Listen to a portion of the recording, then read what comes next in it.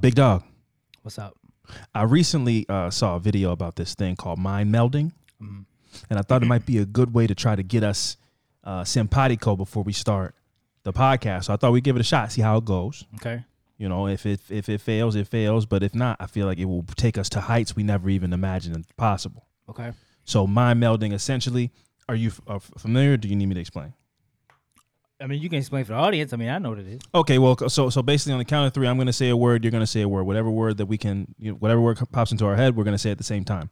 Once we say those words, we will then mull those words over for like 3 to 5 seconds. Then we'll count again, and we need to find a way to connect those two words that we just said into one word. So we're going to keep going until we say the same word. Okay, so what if you get on the first try, though? Then we are fucking locked in, twin. We're locked in, twin. All right. So, okay. Are you ready? Yep. Okay. 3, 2, 1. Hat. Milk hat. 3, 2, 1. Man. Always Sunny in Philadelphia. What? I said man. What'd you say? I said man. Man? Yes.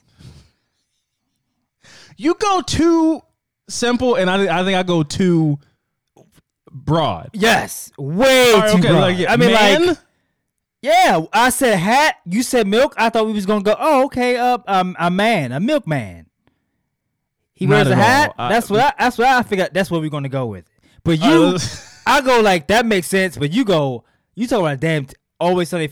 That's not even, there was no, in any realm of possibility I was going to say that. Milk hat was crazy. So I didn't, I didn't think, but also my brain didn't go milk hat, milk man. Yes.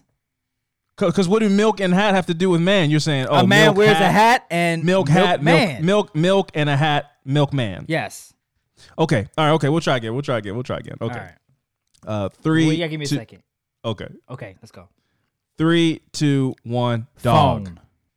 Dog phone. Yes. Okay. 3, 2, 1. Vet. Boom. Yeah, That's let's how go. we do it. Let's go. I like it. That's where my brain goes. That's like, I like it. There we go. Okay, this is about to be the best podcast ever. Let's get into it. Okay, we did that. No, we did that. Vet. Yeah, big dogs in the house. Let's start the show, man. Yeah, obvious, we got a problem here. And it's more than just Alvin streaming Punisher. When life begins to suck, who's reporting it? Luckily, you got 2 friends who you won't forget. Coming live for Alvin and Friend on Survival. Laughing non-stop, case drops on a cycle. Louder than intrusive thoughts off an iPhone. How they make the world seem bright with the lights off?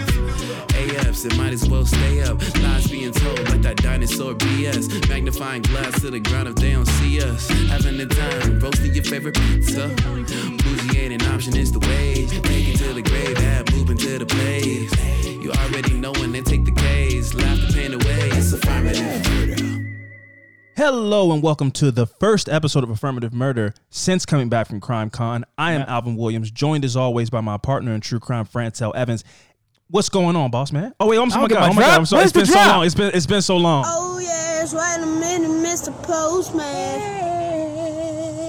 Yeah, man, I'm the mailman. Can't you tell, man? Gonna post it. That will never happen. Like, I really apologize. We haven't recorded it's been weeks. We've been putting out Crime Con content. This is the first time we sat down and recorded since we got back from Crime Con. So whenever Crime Con was that September, the last week of September? Yeah. We have not recorded since then. So I'm a little rusty.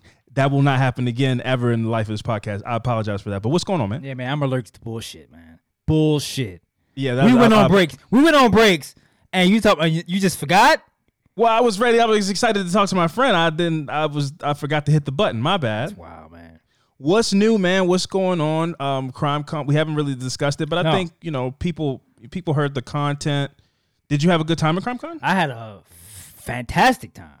Had a great time. Other than the sleeping arrangements and what else? We had like there was a time where we had like the burps. Other than those 2 days, some well, you ate a burger and I ate a steak sandwich from the same place, and then we spent the rest of the day talking to people and networking, and then we'd be silently burping, and then blowing the breath away from the people that are in our face because it smelled like a butcher shop or something. It was great. Onion meat. It was insane. I would agree. The beds were very hard, but shout out to that Marriott for for them. Well, we might have got into it. I can't remember what I left in. Right. I can't remember what I left in and didn't leave in, but the initial walk into the place wasn't the best. It wasn't the best introduction, but they improved over the weekend, I guess. The meal we had after the last day of CrimeCon, divine. Yeah. Caesar salad. I had a delicious chicken sandwich. Yeah. It was that was a great restaurant. So I had a great time at CrimeCon. I'm glad that you had a great time at CrimeCon. Yeah. This episode is a little bit differently. We have a special guest for the first time ever, I believe. I think we have never had a guest before. I don't know. I have to check the records. People will let us know in the comments and in social media and everything like that. But we have a very special guest. I'm very excited to get to have a conversation with them. We met them at CrimeCon, which we will get into. But what we're going to do is we're going to take a quick break, and when we get back, we're going to introduce you to our guest this week. So stick around.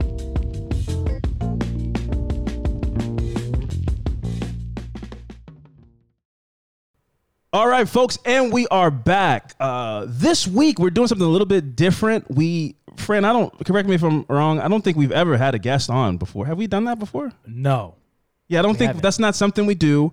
I don't think we've ever had a guest on. We've done some crossover type situations. But this is a first. Very excited. We met this person at CrimeCon. They were our booth neighbor. We had an incredible talk there at CrimeCon, both on mic, off mic. She's a hoot. She is a right fighter and a person that we wanted to get on the podcast and have a conversation with. Ladies and gentlemen, please give it up for Madison McGee from Ice Cold Case.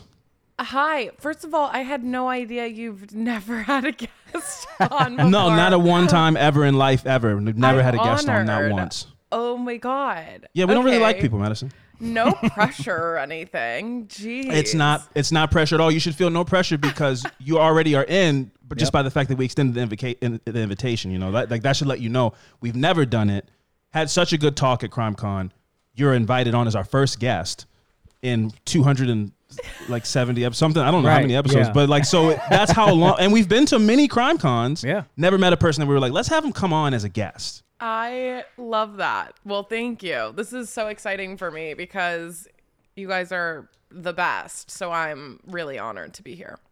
The feeling's mutual. Madison, we were talking before we started about CrimeCon. It was your inaugural kind of, not just CrimeCon, but your kind of like entrance into the wild space of true crime entertainment.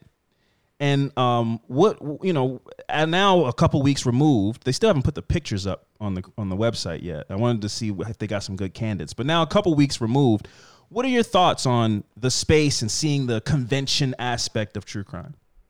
I mean, what a weird genre true crime is for so many reasons. I mean, it's like people's trauma and like weird stories and survival stories and death and all this weird stuff, and we're all so fascinated by it, and then we all come hang out together. It's funny when you kind of like lay it out on paper, right?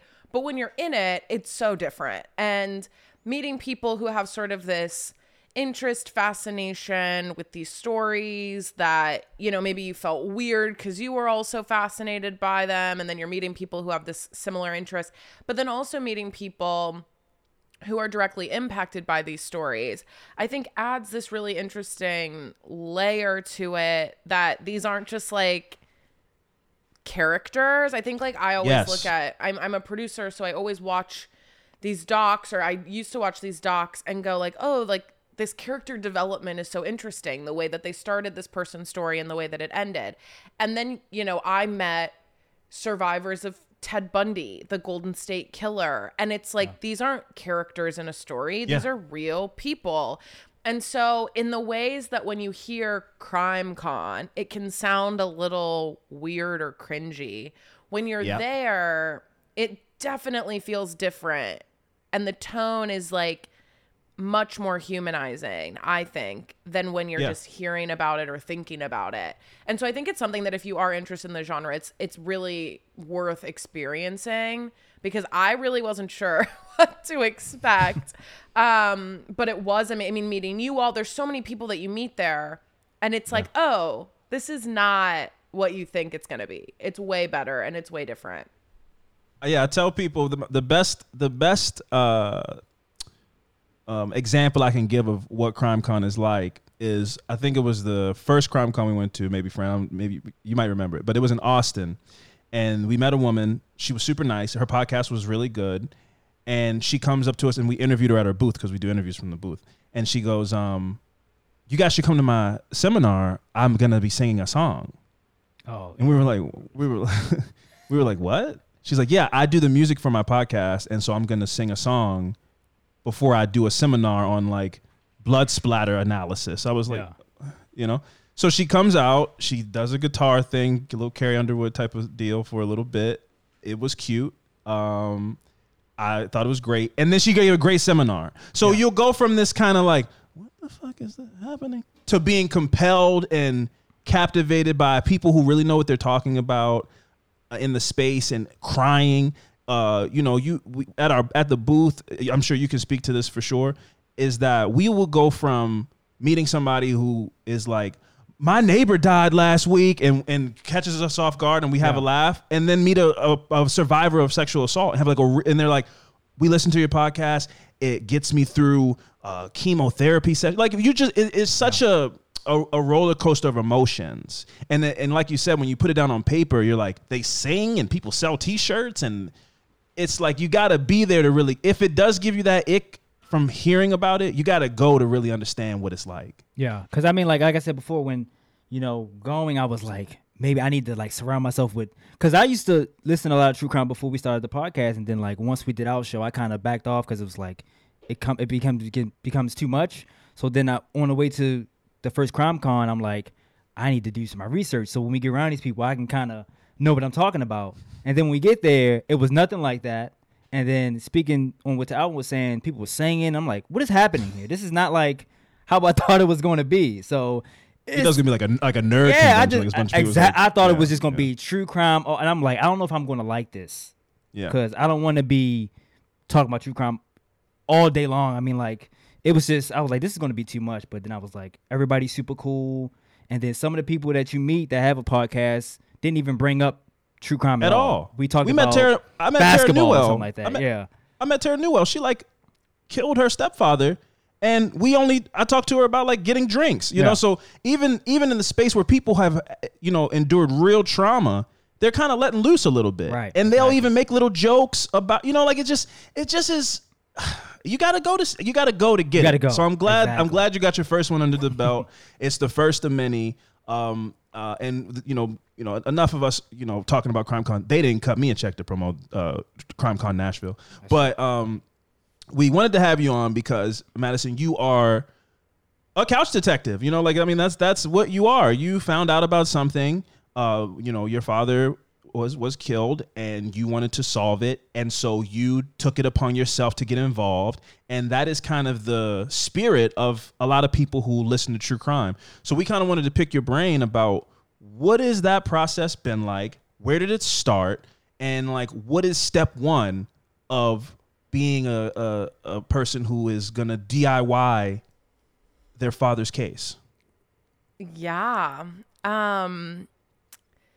It's not at all, I think, what you would expect it to be. I had, very similar to you, listened to every true crime podcast, seen all the docs, watched all the shows, was super interested in the genre in and of itself, and really fascinated by these stories. And that's sort of what was the catalyst for me jumping into investigating my dad's murder. And so I sort of had this idea in my head of, oh, you just call up the police department and they give you all the information, and then you get to investigate it on your own, and the end. They bring you the box. They bring you that brown box, and they just put it on your porch, and then you get to work. And that's it. And it's so easy. And that is not at all my experience, which could be for a number of reasons, but it took a long time to even just get access to the files. I didn't technically file a Freedom of Information Act, also because this case was it was like a state case, so it wasn't federal, and Freedom of Information Act is federal.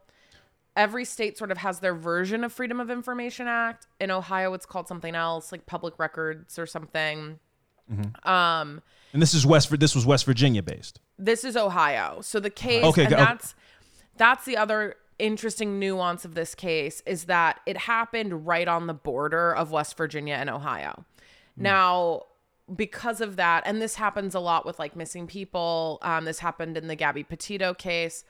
When people are confused about what jurisdiction takes over a case, it kind of gets brushed under the rug because no one then wants to deal with it. And so like in Gabby Petito's case, it was like, well, she's from Florida, but she went missing in Utah. So do you file in Florida? Do you file in Utah? What police department takes over that case? And so this kind of happens in this area a lot, where it's like you're right across the border in Ohio. So it's technically Belmont County, but does Wheeling take over because they're right across? Well, technically no. So then does Belmont County take responsibility? It's like gets really complex and annoying. Yeah. And then you're dealing with, now I'm calling to get files from different departments, and it was a hassle.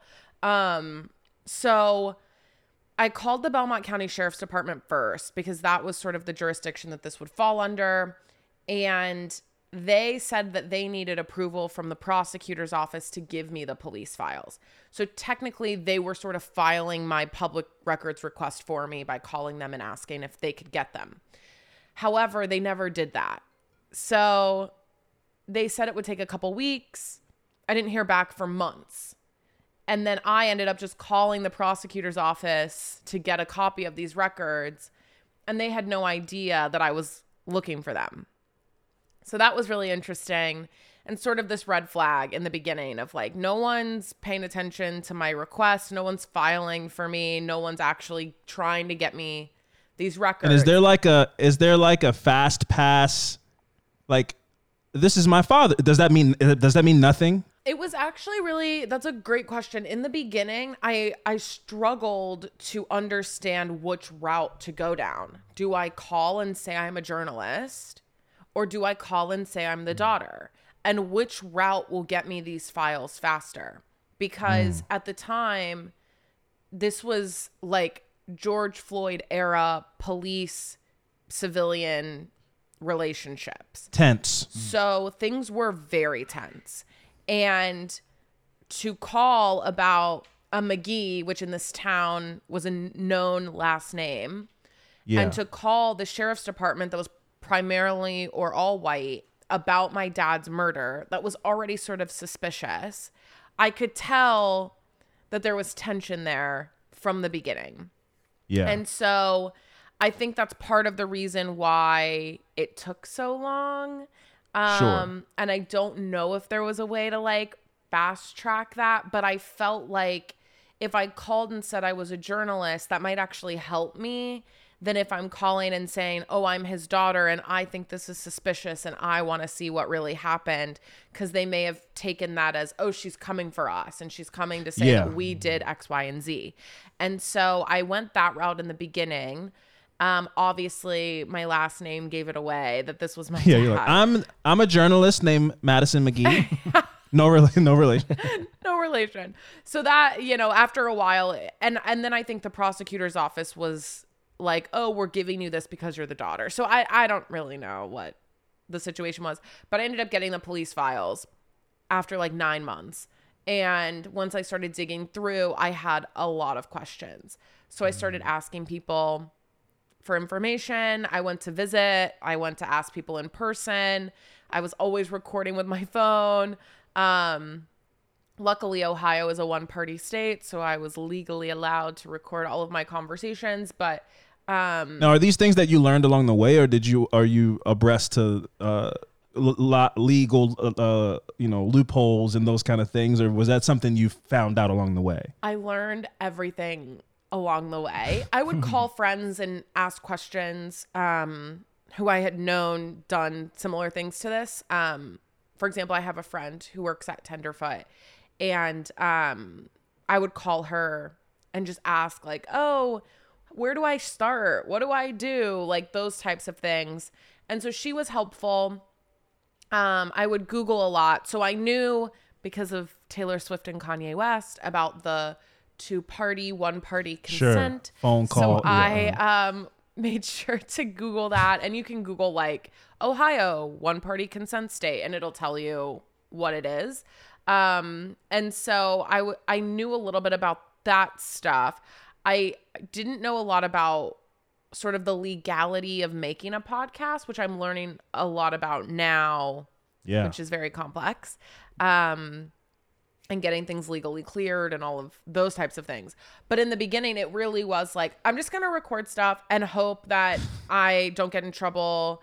And if I can't use it, then I just won't use it and whatever, but I'd rather have it than not have it and all of those things. But yeah, it was a lot of just like, just start, just try, figure it out as you go, Google things, call friends. I didn't really know what I was doing, to be honest.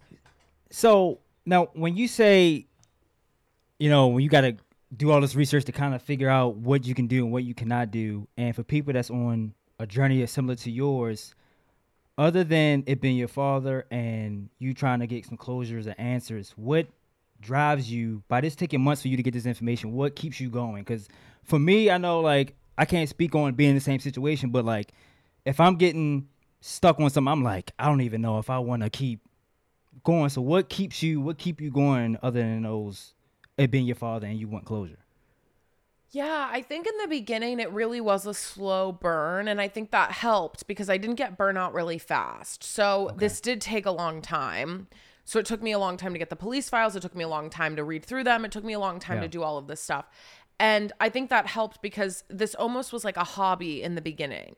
So I was working, I was doing other things. I was, because there were lots of gaps in between. And I would hit these stints, and maybe it's a little like ADHD, where I'd be like obsessed with this for like 3 weeks. And I'd read through stuff or I'd call people every day. And then I wouldn't think about it for like months. And I think in the beginning that was actually really helpful because I'd get a lot done and then I'd sit on it for like months. And then I'd kind of mull it over and think about it or sleep on it or whatever. And then it'd be like, oh, I'd wake up with some inspiration or someone would call me with info and I'd kind of jump right back in. And then when I started actually piecing together the podcast about like 9 months ago, I was in it like all the time. And I could feel myself really in the last couple of weeks feeling like exhausted because I hadn't ever really done that before. I had done like little stints, like sprints almost in this greater marathon. And so I think that helped keep me going. And I think that's super important to like take breaks, mental breaks, especially if it's family. It's hard regardless. Like I can't imagine like other people who are heavily investigating one specific case all the time. But when it's family, it's so important to like mentally snap out of it for a second. I am very hyper fixated on this now to like a very weird extent where like every conversation I have with literally anyone somehow reverts back to my dad's murder in some way, even if it has nothing to do with it. And well, you're fully in it now, you know, like I mean, it's because a lot of people would drop every like life, like job or whatever, and they go like, I'm gonna focus on this 100%. I go like, I get it. And that just seems like it's overwhelming. That's a lot. It'll consume you. Yeah, for sure. Yeah, you have to like really take breaks. And I think it's good and bad. Obviously, it's annoying that they took so long to get me everything. But it honestly set the pace for this. And it set the tone from the beginning of like, oh, it's okay if like you find out this information and you don't do anything for a little bit. Like it's been 20 years. So like what's another 6 months? Especially if you're doing it the right way and you're making sure that like I'm taken care of mentally, but also I'm playing a bit of a dance with some of the people I'm talking to, witnesses, people who are talking to me. So I can't really be super aggressive all at once. I have to really do this dance of getting to know them and figuring out what they're comfortable with, what they're not comfortable with, and building that rapport with them and building trust. So they're not telling me something and they're like, well, I don't want you to go off and tell someone. So I have to like really hold that information in. And so it is a bit of a dance, but it's been tough. But I think it could have been a lot worse if I had really like just jumped in all the way and not given myself that space. But I think that really helps keep me going. Yeah, I was gonna. That was, you led me perfectly into my next question, or like my next topic. So you get the files and the transcripts from the phone calls and all these things, and now you start knowing the characters and the people at play and everything. And I listened to your podcast, and I learned that you were raised by your mom, and then your dad has all this family, and so you didn't really know them. And now you have to come and, like you say, navigate being like, hey, you're my family member, but I'm doing something. So nice to meet you. That's great. Hi, that part. But I'm here to like solve. I'm bringing police presence into your life in some kind of way. And your dad is black. We're black. So we understand. I have all kind of cousins that are like, listen, man, I don't know anything. Nope. I don't know anything. I don't want to be involved. I didn't see anything, even if I did.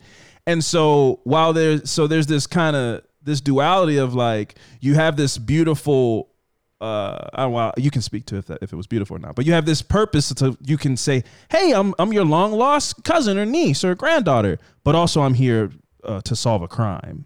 And so what was that hurdle like? What's it been like? I know that you had some, voices blacked out and some things you couldn't do. So what has that process been like of meeting family, but also having this purpose that might be adversary to their life? Yeah, it's been really, really weird. Yeah. Had any good meals? I mean, like, is there any, because based on some of the conversations we've had, I don't know how much you've enjoyed the reunion part of it, but get in, please. Yeah, it's such a good question. I don't know what I was expecting when jumping into this and meeting my family, a lot of them for the first time, or for the first time since I was like 6 years old. But I had a feeling it wasn't going to be the family reunion that I, watched on a Madea movie, for sure. So sure, yeah.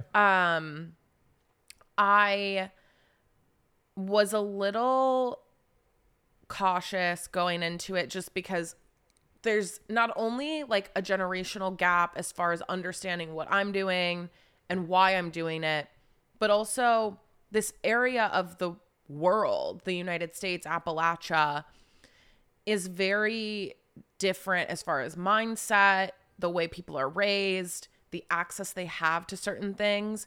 So hearing that I'm making a podcast, that I'm investigating my dad's murder in this area, particularly, especially in this Black community within this area, can get really nuanced and get really complicated, and a lot of misunderstanding can happen. And it's easy for them to look at this and go, oh, she's trying to make money off of this story, this thing, whatever. We know. That's been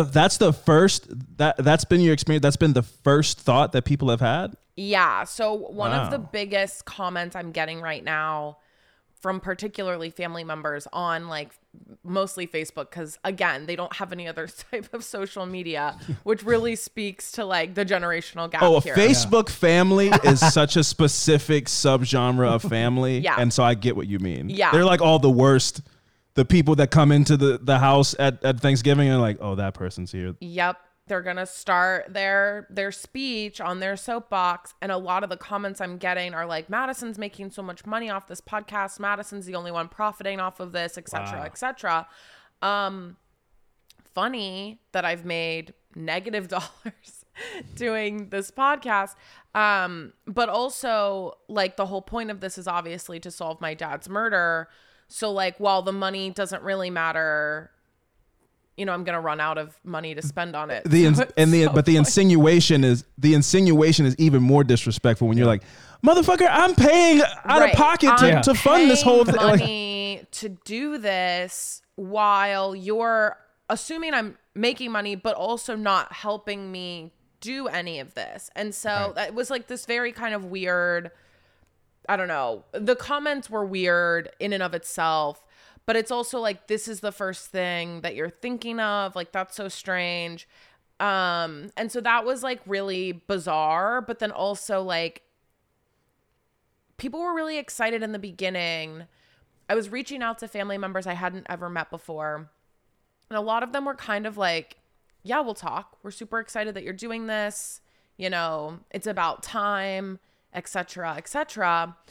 And then that tone really shifted, I think, once it started to come out and people were like, oh, people are listening. There's a platform, like all of this stuff. The tone really shifted. And they thought it was like an audio, like a personal, like, you know, I'm just doing this for me. Yes. I mean, then there's like, oh, wait, this is for people to hear. Earl's show, probably, where it's like, you know, people are like, oh, your little podcast. Yeah. And you're like, yeah. Oh. We got a lot of that. Yeah. Or like, when your friends start a business, right? And they're like, oh, your little side thing, your little Etsy thing. And you're like, oh, like that's annoying. Like this is real. This is like something that I'm really trying to do. And I think a lot of people thought of it like that. And then it wasn't until, you know, there were billboards and magazine articles and all of these things that people like, wait a minute, you're like a snitch. You're like, this is a real thing. I also think a lot of people didn't like how they were portrayed in the show, which is fine to not be happy with. But my argument is and was and always will be, I sort of jumped into this late in the game. I didn't know that my dad was murdered until I was 16, and I didn't grow up in this area. So I'm now interviewing all of you and getting information from you that you've had this whole time. So it's not my fault that I'm saying you were not disclosing information, because you weren't disclosing information. Exactly. And so I think a lot of people weren't really happy with that. I think obviously the Black dynamic, they were afraid to out someone, especially if they know them. They don't really want to deal with the police. They don't want to testify in court because they don't trust the system. There's a lot of things happening here that I understand and empathize with. However, it's very hard because I am biased, and that's part of the show, is that I'm telling my own story, and this is my dad. So as much as I respect your distaste for the system, and I too am not a fan, I don't really care, because this is my dad. And like my dad was murdered, and not just murdered, like I believe it was like a planned attack to specifically kill my dad. I don't really care that you don't want to go to court and testify against someone. That doesn't bother me. I don't really give a fuck. So say something, or I'll out you for knowing something. And like that's sort of, and I don't think people like that very much. Yeah. But it goes to what you said earlier, which is like, you know, this isn't like a Wes Anderson movie or something. You know, like you're not a character like that. These people aren't characters. Anything that you say is your character. It's not a character that's being directed or created. Like, you said what you said or didn't say what you said, and that's who you are as a person. So you can't really be mad. I don't like that argument of people when we're in the real world and like, you framed me weird. It's like, well, no, you said that. Yeah. Oh, slander and libel are words that I've been hearing over and over again. Thank God I have a good lawyer. But yeah, like I've been hearing like, oh, I'm suing you for defamation. I'm suing you for this, that, and the other. And like the biggest thing is like, well, you'd have to prove that what I said wasn't true. Yes. And that's where it gets tricky. Obviously, you know, we've all seen Jersey Shore and these shows, and my buddy did American Idol a few years ago. And so I went to his audition and seeing them go, all right, so you're going to go sit next to that girl and then say like, where are you from? And then we're going to like ship you guys. And then you go, wait, they don't really have a crush on each other. So you get disillusioned by things can be painted away in reality television. But for the most part, if you're sitting down and talking to somebody, it's really hard to frame somebody's words as anything other than what they are. Now you can chop it up and you can leave some things out, and maybe you miss some contextual things, but like, in an interview of a conversation, especially when I'm imagining you going to sit in somebody's living room and put a microphone down, and you know, there's no way to like make what they said not what they said. You know, so I hate that argument, and I get that that's going to be something you come across, but you know, hey, fucking prove it. You know. Yeah. But my another question I wanted to ask about West Virginia. When did you moved? You and your mom moved to Ohio? Yes. So yeah, that's where things got a little sticky. So I was born technically in Wheeling, West Virginia, which is just across the border from Ohio. And then when I was a baby, I moved with my mom to Charleston, West Virginia, and that's where I was raised. So my dad lived in Ohio, but I lived in West Virginia. And then when my dad died, I grew up in West Virginia, like kind of just raised all the way through high school in Charleston, West Virginia. So that's where I like grew up. So because I don't, I only know, the only experience I have in West Virginia is The Wonderful Whites of West Virginia. It's one of the best documentaries ever. And so what the dynamic of being biracial and like when you come back and, your family's not in Charleston, right? Because I know Charleston's like a city. I know Charleston's like it's not like a rural, it's like Charleston's more city, right? Yeah, it's like 52,000 people. It's the capital of West Virginia. My mom still lives there and my grandmother still lives there.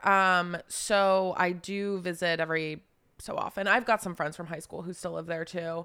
Yeah, it's pretty rural, all things considered. I mean, people from LA would probably say it's very rural, but it's like city for us. Sure. Yeah, I mean, it was definitely weird. I think at the time, and maybe even still today, West Virginia is like 4% black. So it was very, very white and very confusing because I am super light skinned, but like no one would confuse me for a white person. Like that's not like, I wouldn't say I'm white passing in that way where someone sees me and they're like, oh, like this white girl, like that's never happened to me before. And so that almost makes it worse because it's very, very confusing when you're in these spaces and you're trying to navigate like, where do I belong? Where do I sit? Yeah. Who do I hang out with? So like that's kind of a weird place to navigate. And at the time, my mom was like chemically straightening my hair and like doing all this stuff. Not really in I don't think it was like intentionally to like whitewash me. Yeah. But I it's just think what she knows how to do. Right. She didn't know how to do anything else with my hair. So that made it easier for her. And so that sort of put me in this weird bucket. But then it's like I'm with my white friends and it's like, well, if it rains, I can't go outside with my hair straight. So it was like all of these weird things, right? And like I'm trying to navigate these spaces and figure out. It's like an elephant in the room. Yeah. My own identity. And it was hard because I couldn't put like a word on it at the time because I'm a kid and I had never, in media, there were no mixed girls and there wasn't anything for me to really identify with. And so I had a lot of like mental turmoil just solely dealing with that. Like that in and of itself, I can't imagine if you come from like a really nice, normal family that's like middle to higher class and dealing with that's gotta be a mental fuck.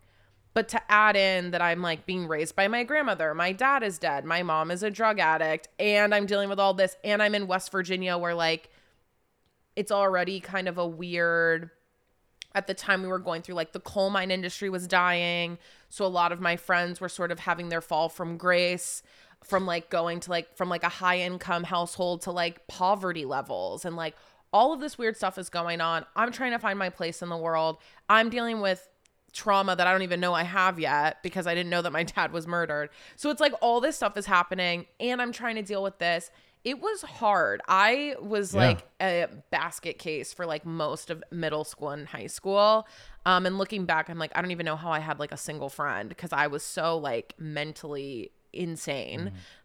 Just trying to piece together all of this stuff and trying to find my own identity. And I still struggle, I think, a little bit with this, but less so now. But all the way through college, I really was like, I don't know who I am, how I identify.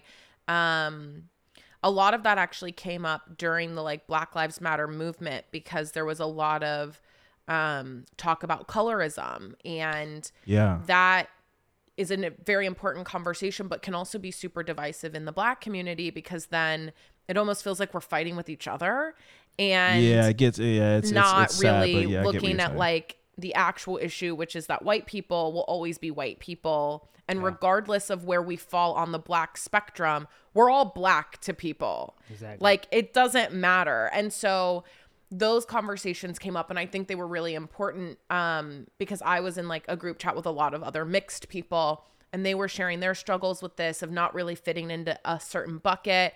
And that made me feel really normal because I didn't know anybody like that growing up. Every friend I knew in high school was either white or black.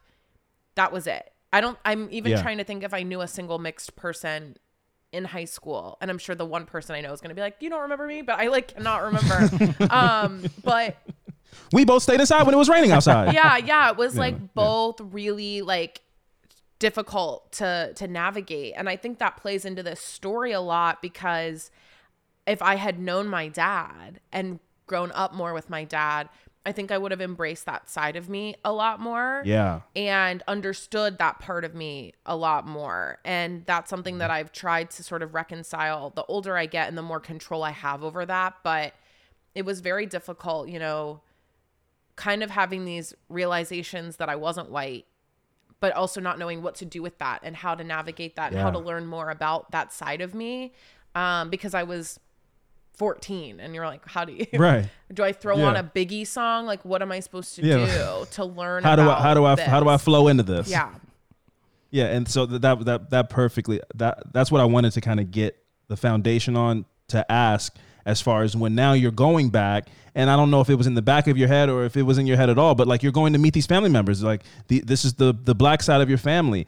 And like, was there something, obviously like the Madea movie reference you made is like funny, but obviously, and then you're saying it didn't go that way, but like, were you hopeful that it might be like a Madea movie? Like they teach you a family recipe, or, you know, were you looking for some kind of closure or enlightenment about the other half of you and didn't get it? Like, cause I just want people to understand, like, especially if, you know, if I ever was to do something like this, not, you know, obviously your story's so grand, but like, when you start opening doors and, you know, going down streets, you start learning new things that you need to resolve, you know? So like, what was it like for, you know, when you lay out your life as a mixed kid and then a mixed adult, and now you're going to go meet the other half of your family, but for a real specific reason?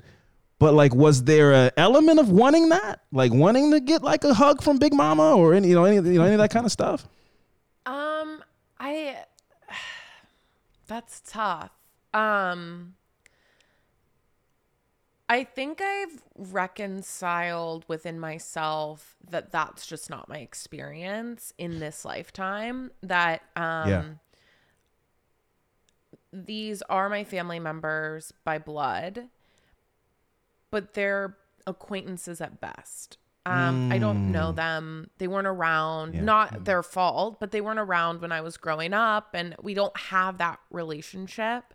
And I also was a bit skewed in my perspective because I went in already having read the police files and already sort of gathering a little bit of info.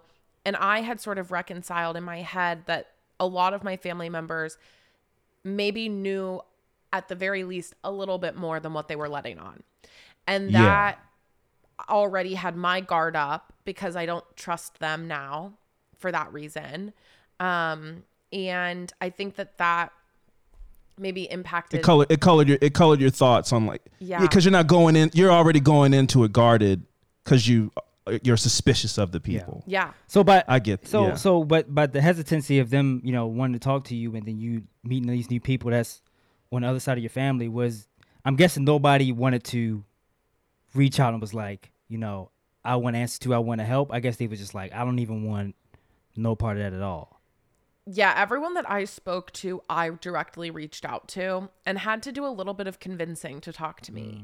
And I think it's hard too, because as much as I'd love to have a relationship with them and just like go and hang out, until I solve my dad's murder, there's no way I could even have a conversation with these people and not bring it up.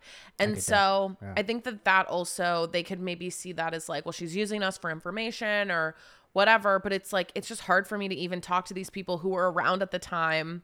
And like, my one uncle lived like a couple doors down. Like, it's like, I can't talk to you. You could be talking to somebody who has the key to what you need, and they're just smiling in your face. Stranger without bringing it up. How am I supposed to talk to someone who like was there kind of and not bring it up? And so I think that kind of has skewed our relationship as well, because it's just hard for me to sure, I want to know how your day was and what your kids are up to, but I really want to know, what exactly were you doing that day? What exactly do you remember? And like, I'll just keep cycling through that. And so, yeah, it's hard. And I do feel a bit more like a journalist in that way, where my relationship with them feels very transactional, versus like familial. But again, I think that goes back to like, they just don't feel that much like family because I don't really know them. And even, you know, my uncle looks exactly like my dad, which is funny. But even then it's like, I just want to know what happened, and I just want to solve this so badly that I'm willing to sort of put this relationship to the side to get the answers that I need to continue moving forward. Okay. I fully get that. My dad has like 6 kids, 5 different moms. And so I have all these adult siblings now that I'm kind of like, I feel bad that we're not close, but like I grew up an only child. My mom had 1 kid. I'm in the house by myself. Like, so I understand that feeling of we are blood and you kind of look like me, but I don't really know you. And I don't think I owe anybody that. And that took a long time for me to like accept for myself, because I had all these bad feelings of being like an older brother to somebody who's a stranger. Like I'm your older brother, like in a TV show, but like I don't know you. I don't feel like I owe you guidance or some kind of role that I don't know. I have felt this weird sort of contradiction of what obligations do I have to people who are my family, and a lot of my family members. The only people mad about my podcast at the moment, besides these weird people who are now commenting on my podcast saying that I'm racist, are my family members. And they're very upset about this show. And my argument is I don't owe them anything. I don't, like, even if I had known them my whole life, I don't owe anyone anything. Like, I only owe myself any obligation to my own moral convictions. And if I'm staying true to that, then I owe no one else on this earth anything besides my cat, food, and water. And it just doesn't make sense that we get in our heads about, oh, well, you have to have a relationship with someone because they're your family member, or you owe your parent X, Y, and Z because they gave you life, and like all of these weird things that we're fed our entire lives. If your parent sucks and is super toxic and a narcissist, you do not have to have a relationship with them. And it's very weird that we pretend like you do. Like, if that was a boyfriend or a girlfriend or a toxic relationship or an abusive relationship, you would tell your friend to get out of that relationship. But because it's a relative, you're like, you should really work that out. That's weird. That's gross. Stop doing that. Like, I don't like that at all. And I feel that way now with my podcast. Like, there's a lot of family members who have been reaching out with like the worst things to say to me ever. And I don't reply, but if I did, I would say, I owe you nothing. Like, I owe you literally not one thing ever. If I end up making $1 bajillion on my podcast, I don't owe you anything. If I solve this case, I don't owe you a thank you. I don't owe you anything. Like, I don't owe you anything. It's just so weird that like we have this like, oh, your family. Okay. And yeah, exactly.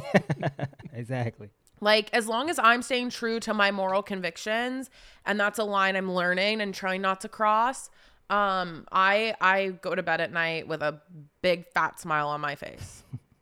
Yes, that is like the overarching guidance for me and Fran as well, where, you know, I think that, you know, if I'm doing anything that feels yucky to me, then I know my only compass is the one internal. You know, like I can't do stuff for other people. If you try to appease everybody while you're doing something that you feel compelled to do, you're going to do it the wrong way. Sometimes you get it wrong. Sometimes you had good intentions and you did the wrong thing. But I think that's a conversation that I'm willing to have over, oh, I think this might be bad, but like I know people will like it. And that is where that you get to that line and you go, no, because then if you do that one time, then you're going to go down a pathway of being a really nasty person when you're in a space of people who are looking to absorb this information and these stories in a way that feels helpful and not exploitive. And I think that you're nailing it, and you don't owe anybody anything, you know? So I think that you crushed it. Thank you. Well, you bring up a really interesting point because I do find it interesting, and I hope this isn't offensive to anyone, but a lot of people love what I'm doing with my podcast, which is amazing. And then there are those few people that, you know, don't like it, mostly my family, but other people have now started to kind of come out of the woodwork. And I find it really interesting because even the comment about making money off this podcast, which I'm not yet, if I was, so what? There's other people, we met them at CrimeCon, making 6 figures on their true crime podcast, telling other people's stories. And that's fine. Good for them. No trashing that at all. But so why is it a problem when you why can't I do that with my own story? And you're willing to support all these other people doing it when it's your entertainment pleasure. But when it's your relative doing it to solve their own thing, and maybe they make a couple dollars, you now all of a sudden it's morally not sound and it's gross or it's whatever. That is so weird to me. I don't know. It just bothers me that it's totally fine for like other companies to like profit off of these stories, but now all of a sudden I enter the scene. Like Madison McGee has entered the chat. And everyone has this like what? Weird this is issue. It's weird. And I'm like, no, this is, in my opinion, and I hope that I'm setting the tone for future people to do this. Like, this is how it should be. Like, absolutely. You should tell your own story if you have the resources and the capacity to do so. And not everyone does. Mm-hmm. And I respect that, like, what I'm doing is very emotionally taxing and not everyone should do this because it could drive you nuts. And it does drive me nuts. But if you are able to and you have a desire to do that, you should do that. And I don't know. I think that there's nothing weird about it. In fact, the opposite. It's weird that other people are doing it. If we're gonna say what's weird, let's get real about it. And not opening the door for people to tell their own stories. Yeah, and I fully agree. I think that we had that discussion at CrimeCon briefly, where I feel like, you know, the space needs people like you telling their story. And I think that you're also going to be a beacon for people. I think that even if you morph and change paths in the future, you telling somebody's story and understanding the moral obligations and the lines and, you know, what is exploitive of a person. I spoke to a friend of mine, Sarah Turney. She was trying to solve her sister's disappearance. You know, very popular TikToker. She's grown in the space and she has a name for herself. But she said early on when people were doing documentaries, Hulu and these platforms, and asking her to be a part of it, and she would have any input about, well, I don't really want to talk about this or that, they would almost hit her with the making the band Puff Daddy. Like, look, you can either make the documentary or you cannot make the documentary. You know, like in the nicest way possible or whatever kind of legal way, where they're like, well, if this is the story, this is the narrative that we're painting. And although this is your family member, we're paying for it and we're telling the story. So you can say this or you can fuck that. Fuck off. You can fuck off, you know? And so I think that that's gross. And that it goes to, you know, the moral obligations we talk about. You know, me and Fran don't have any personal connection to the stories that we tell, other than we try to tell stories about marginalized communities, and we've lived in these communities and we know people like this, and so we feel a connection in that regard. But I would never presume to tell somebody that I was talking to and I'm telling the story of your brother being murdered, and I go, we shouldn't do it that way. That's not going to grab people. I'm going to say that it happened on a holiday, and that's just more captivating. Like, I don't have license to reframe a real person's tragedy. And so I think that you understanding that is, you know, what the revolution of the space is. People that understand what's wrong and what's right because they lived it and experienced it. It's it's so interesting and such a weird space, a weird genre. Because I went from fan to subject relatively quickly. Growing up, sort of watching these shows and enjoying these shows, to then sort of being in the middle of one, I sort of understand both sides. And so, it's been sort of a whirlwind of just navigating that. and trying to make a compelling show that will get people to listen and get people to care about my dad's story, but also staying really true to myself, the facts, what I think happened, and how this story should be told. It's been a weird line that I'm trying not to cross. But yeah, I mean, I'm now sort of having these conversations about what to do next with this story and how to get it in front of a wider audience, and staying true to myself and my convictions has been the forefront of these conversations. And it's tough when you meet people who are making a lot of money in this space, and it's so easy to veer off of the path very quickly. Yeah. But for me, obviously, it's not about that, because I just want to solve this case so badly. But yeah, it does have me thinking about sort of, because I already know I'm going to solve it. What's next? What am I going to do now with what I've built and what this is, and how can I use that to help other people? And now that's keeping me up at night. But yeah, we'll see. We will see, and I know you're going to solve it too. Before, because we appreciate your time, we don't want to hold you up. But before we let you go, I have two things. I'm going to throw it to you. Try to remember them. One, I know that you work for a food station. I don't know if I don't want to say, I won't put you out there. But I want to ask if you've met him. I feel like him is, everybody knows who him is when we talk about that space. Because I just am fascinated with him, and I'm hoping you know who I mean. And two, I would love to know what was the first big hurdle or awkward moment in your journey of interviewing people, calling police, interviewing family? Is there one that stands out where you go, listen, these are the kind of moments that you're going to come across if you try to, DIY a case yourself? You got to have the fortitude to be able to sit in an awkward situation.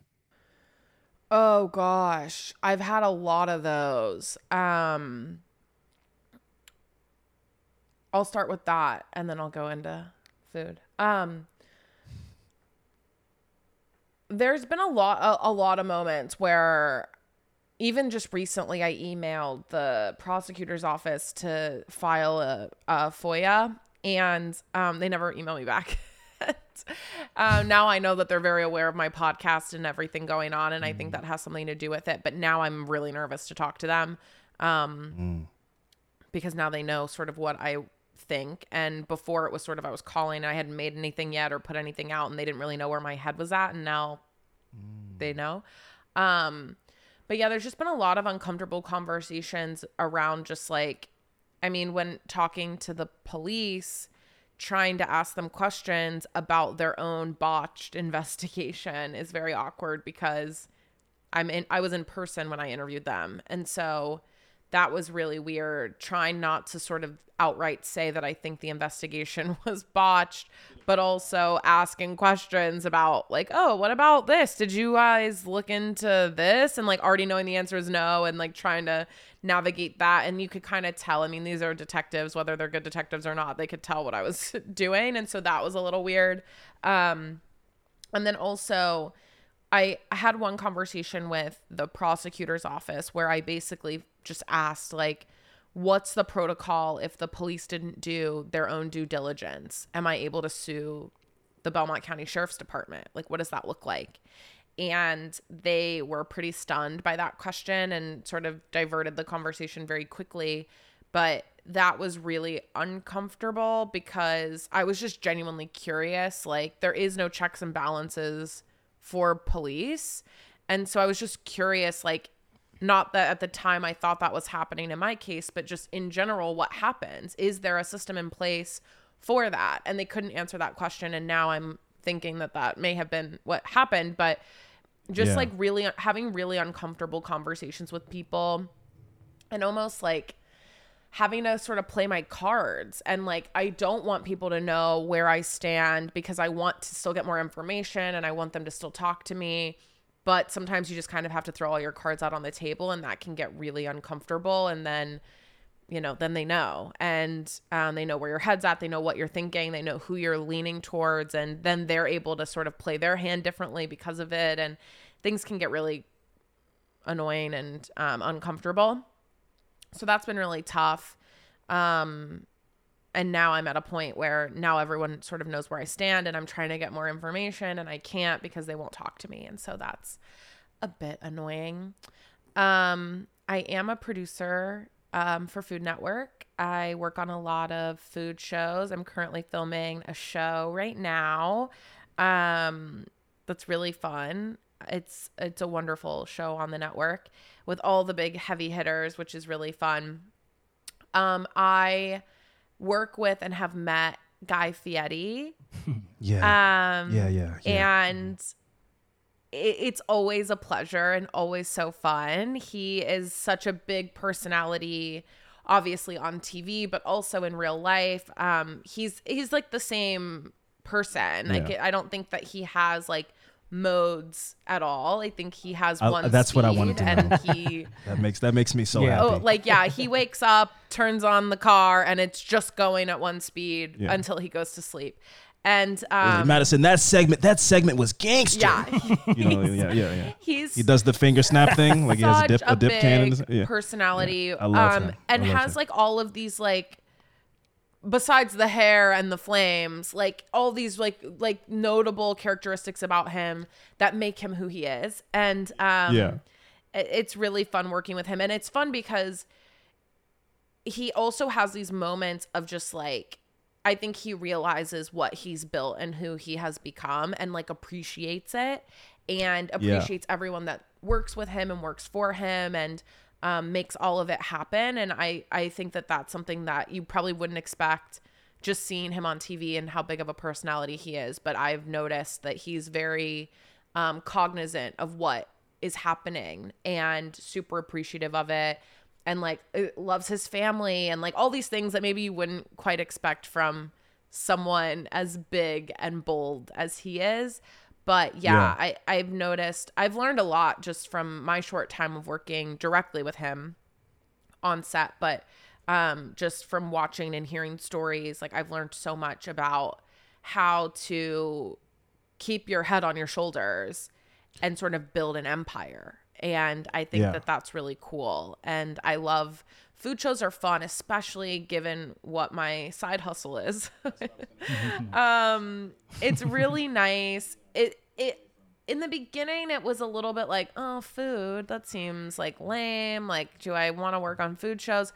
But it's actually been amazing because it's something that just like brings everyone together. And what I thought I was doing with my dad's story didn't seem super polarizing in the beginning, but has quickly become very polarizing.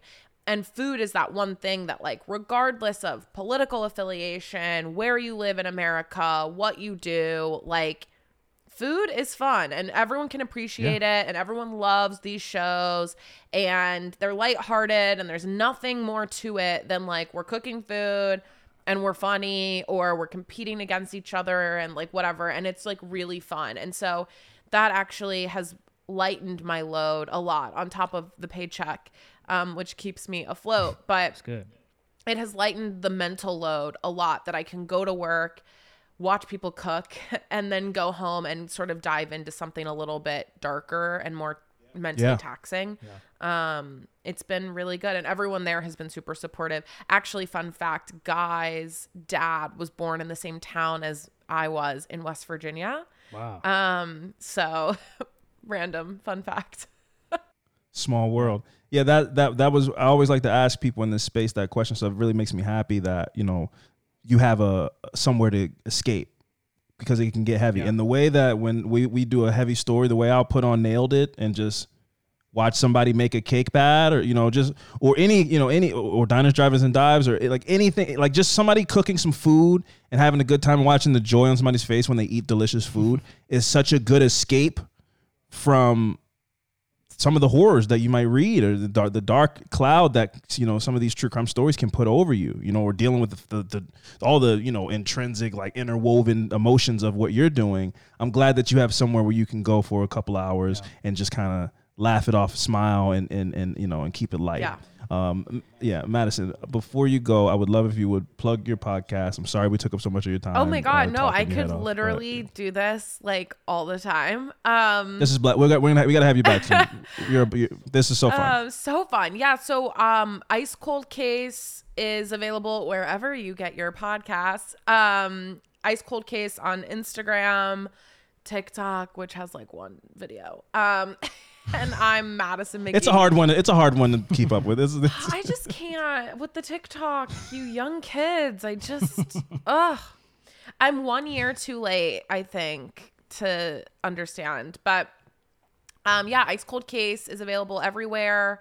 Part 1 is out all the way. Episodes 1 through 9. I am currently working on part 2. Which is a lot more of like the deep dive into like the investigative side, really diving into my theory of what I think happened and the suspects that I think were involved and really diving into that side of things. It's going to get really crazy. And that will come out early 2024. Awesome.